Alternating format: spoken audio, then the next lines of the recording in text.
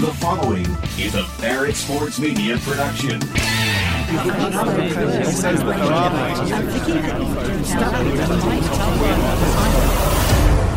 We do the digging, so you don't have to. We've got breaking news. Breaking news. Breaking news. Bringing you the biggest stories from the industry you care about. This is the Media Noise Podcast. Well, let's hear it. Now, here's your host, Dimitri Ravanos.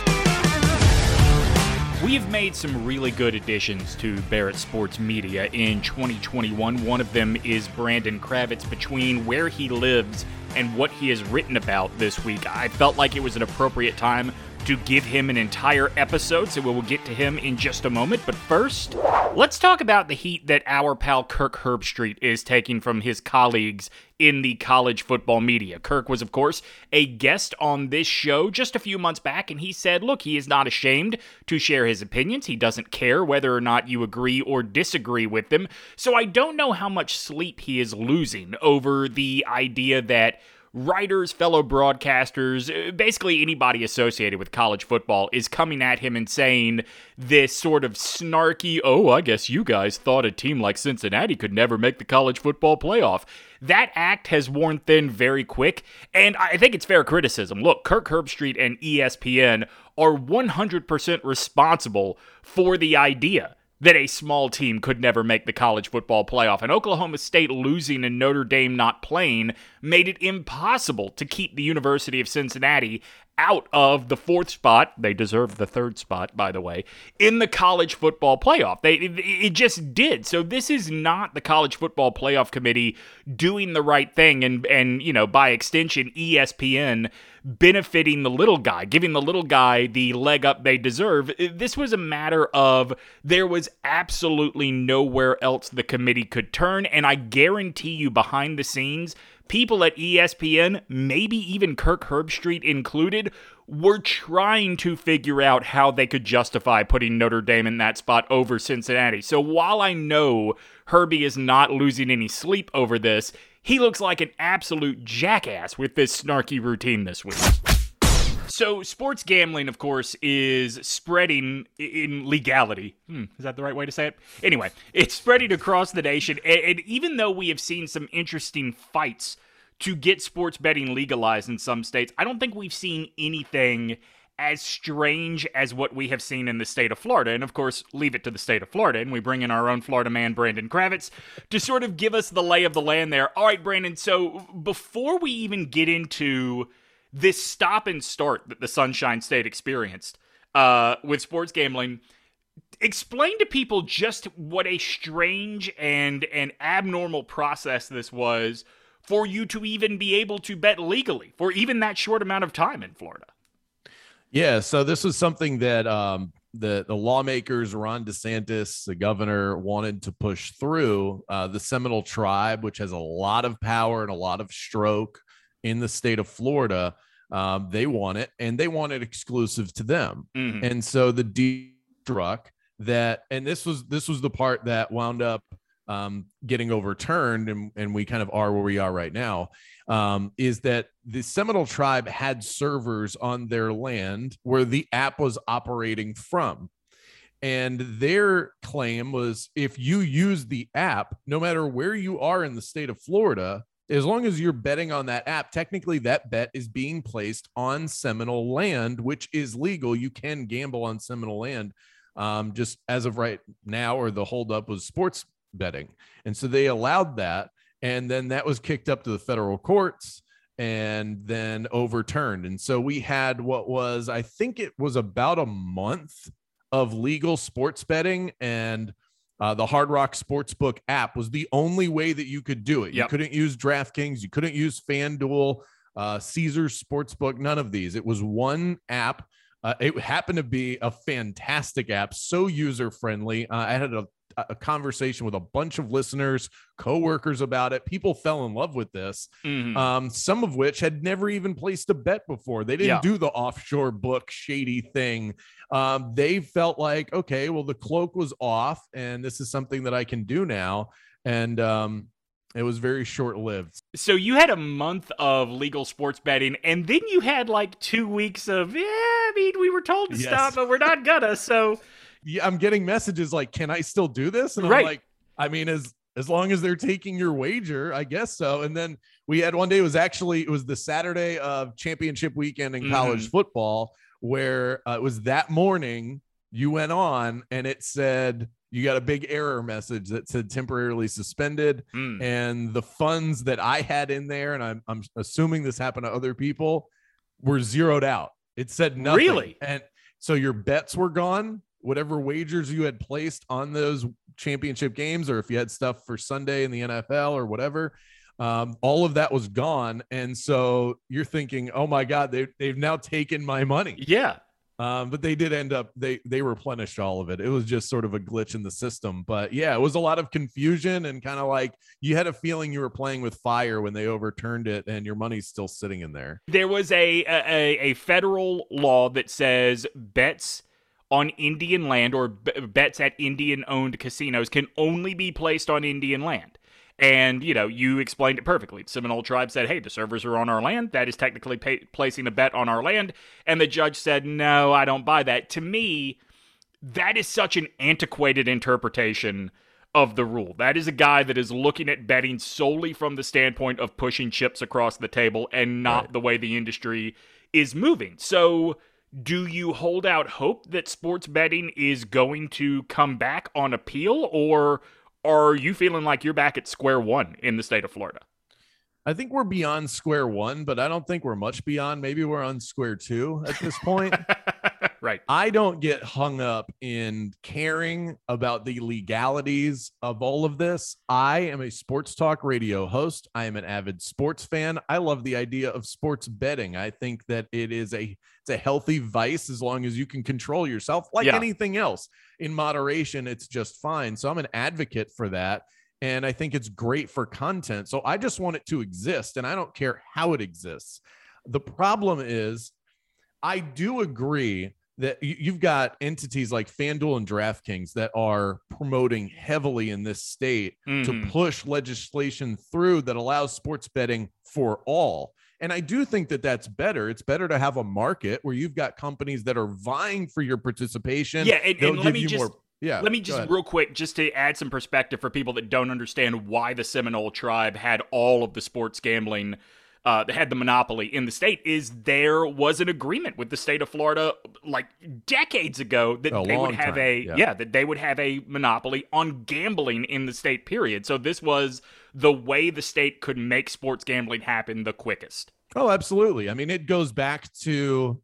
That's why I kind of find myself in this weird spot as far as analyzing it, because you have the sports fan, the on-air side, the human rights side. I mean, we basically pushed them out of their homes and communities and said, oh, well, or sorry for the atrocities against your people. Here's have gambling. A casino. Yeah. and they're like, okay, we're not going to forget that you gave us this. Right. And we're not just going to give it back.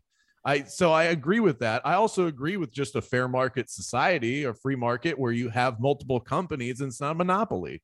So I think in the long term, this will be a positive because you can have Hard Rock, you can have FanDuel and DraftKings, and it's probably better for our business because that's more companies that could present live read opportunities. So let me ask you a question. Did the Seminole tribe, did the Hard Rock app have any reason to advertise during that short time? No, because they knew it was going to happen. I had reached out. I had put out feelers because I was talking about it so much. If you listen to my show, it sounded like I had a Hard Rock endorsement because it wasn't like I couldn't be like, oh, that app. Like, you know what app I'm talking about? There's only one.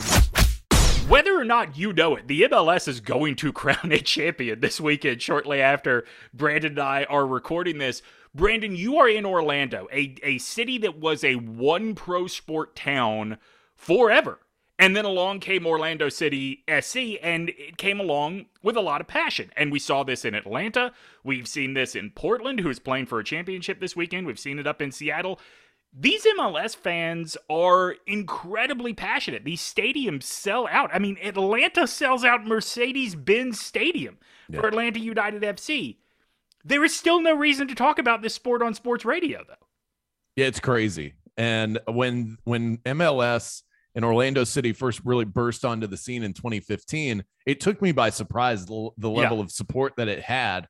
And so I felt like I had to play catch up, and I am in a boat that I think most people in this business probably are. There are those that know the sport really well. Mm-hmm. I didn't grow up playing it. I didn't grow up watching it. My dad wasn't a soccer fan. He taught me everything I knew about sports at a young age. I watched football, baseball, basketball, a little bit of hockey, a little bit of boxing, and that was it.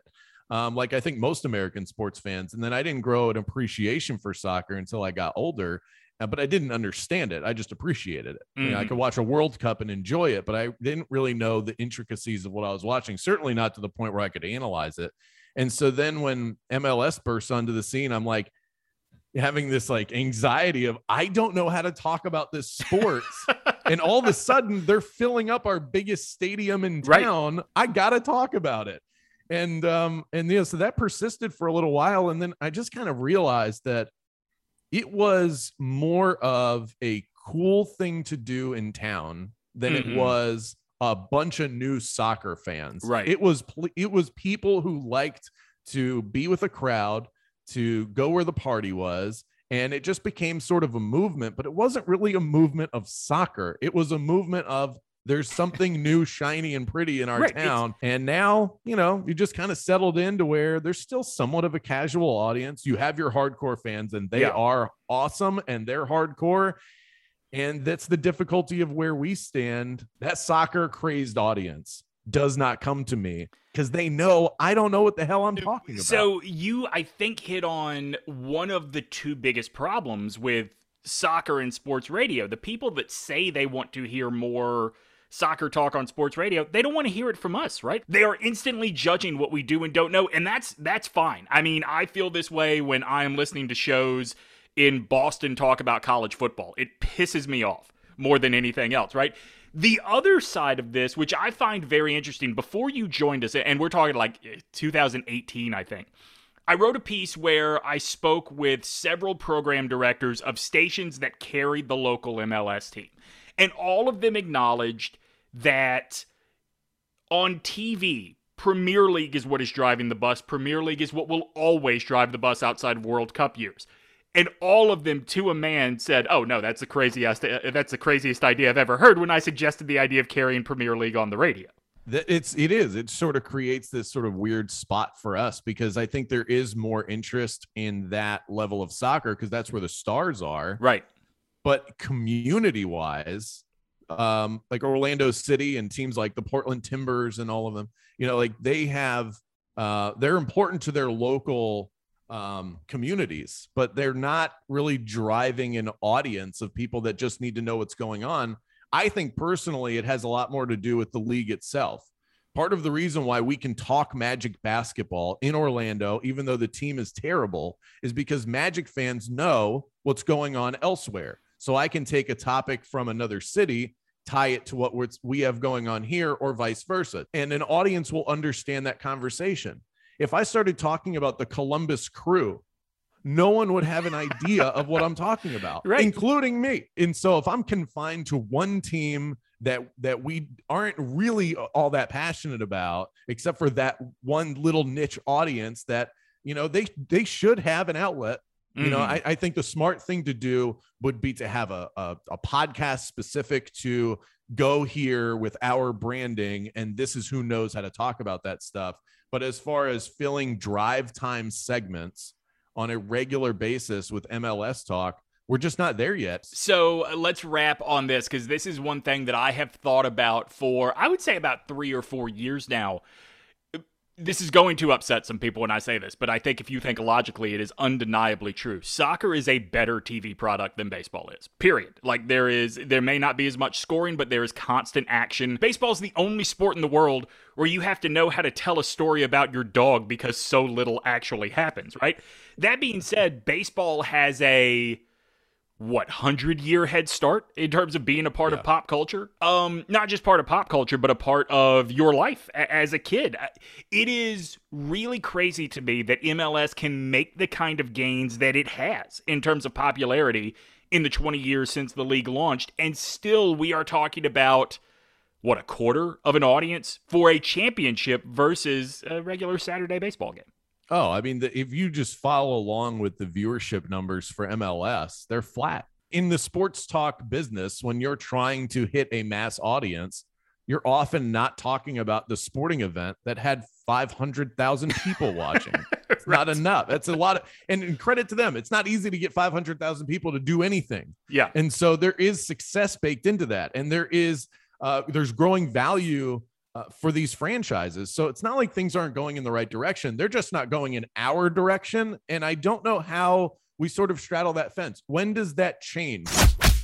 All right, that is going to do it for us this week on Media Noise. Big thanks to Brandon for taking a big chunk of time out of his day to join us. Next week is going to be the final episode of 2021. I know it may not have felt like at times that this year was flying by, but good God, even the little bit of change we got in terms of the COVID status and what it did to society from 2020 to this year really made it feel like we were able to do things and the year just zipped by. So do not miss next week's episode. See you later, everybody. This concludes our broadcast day. Thanks for listening to the Media Noise Podcast with Dimitri Ravanos. Be sure to subscribe on iTunes and leave a review. And check back soon for new episodes. To stay up to date on the latest sports media happenings, visit BarrettSportsMedia.com.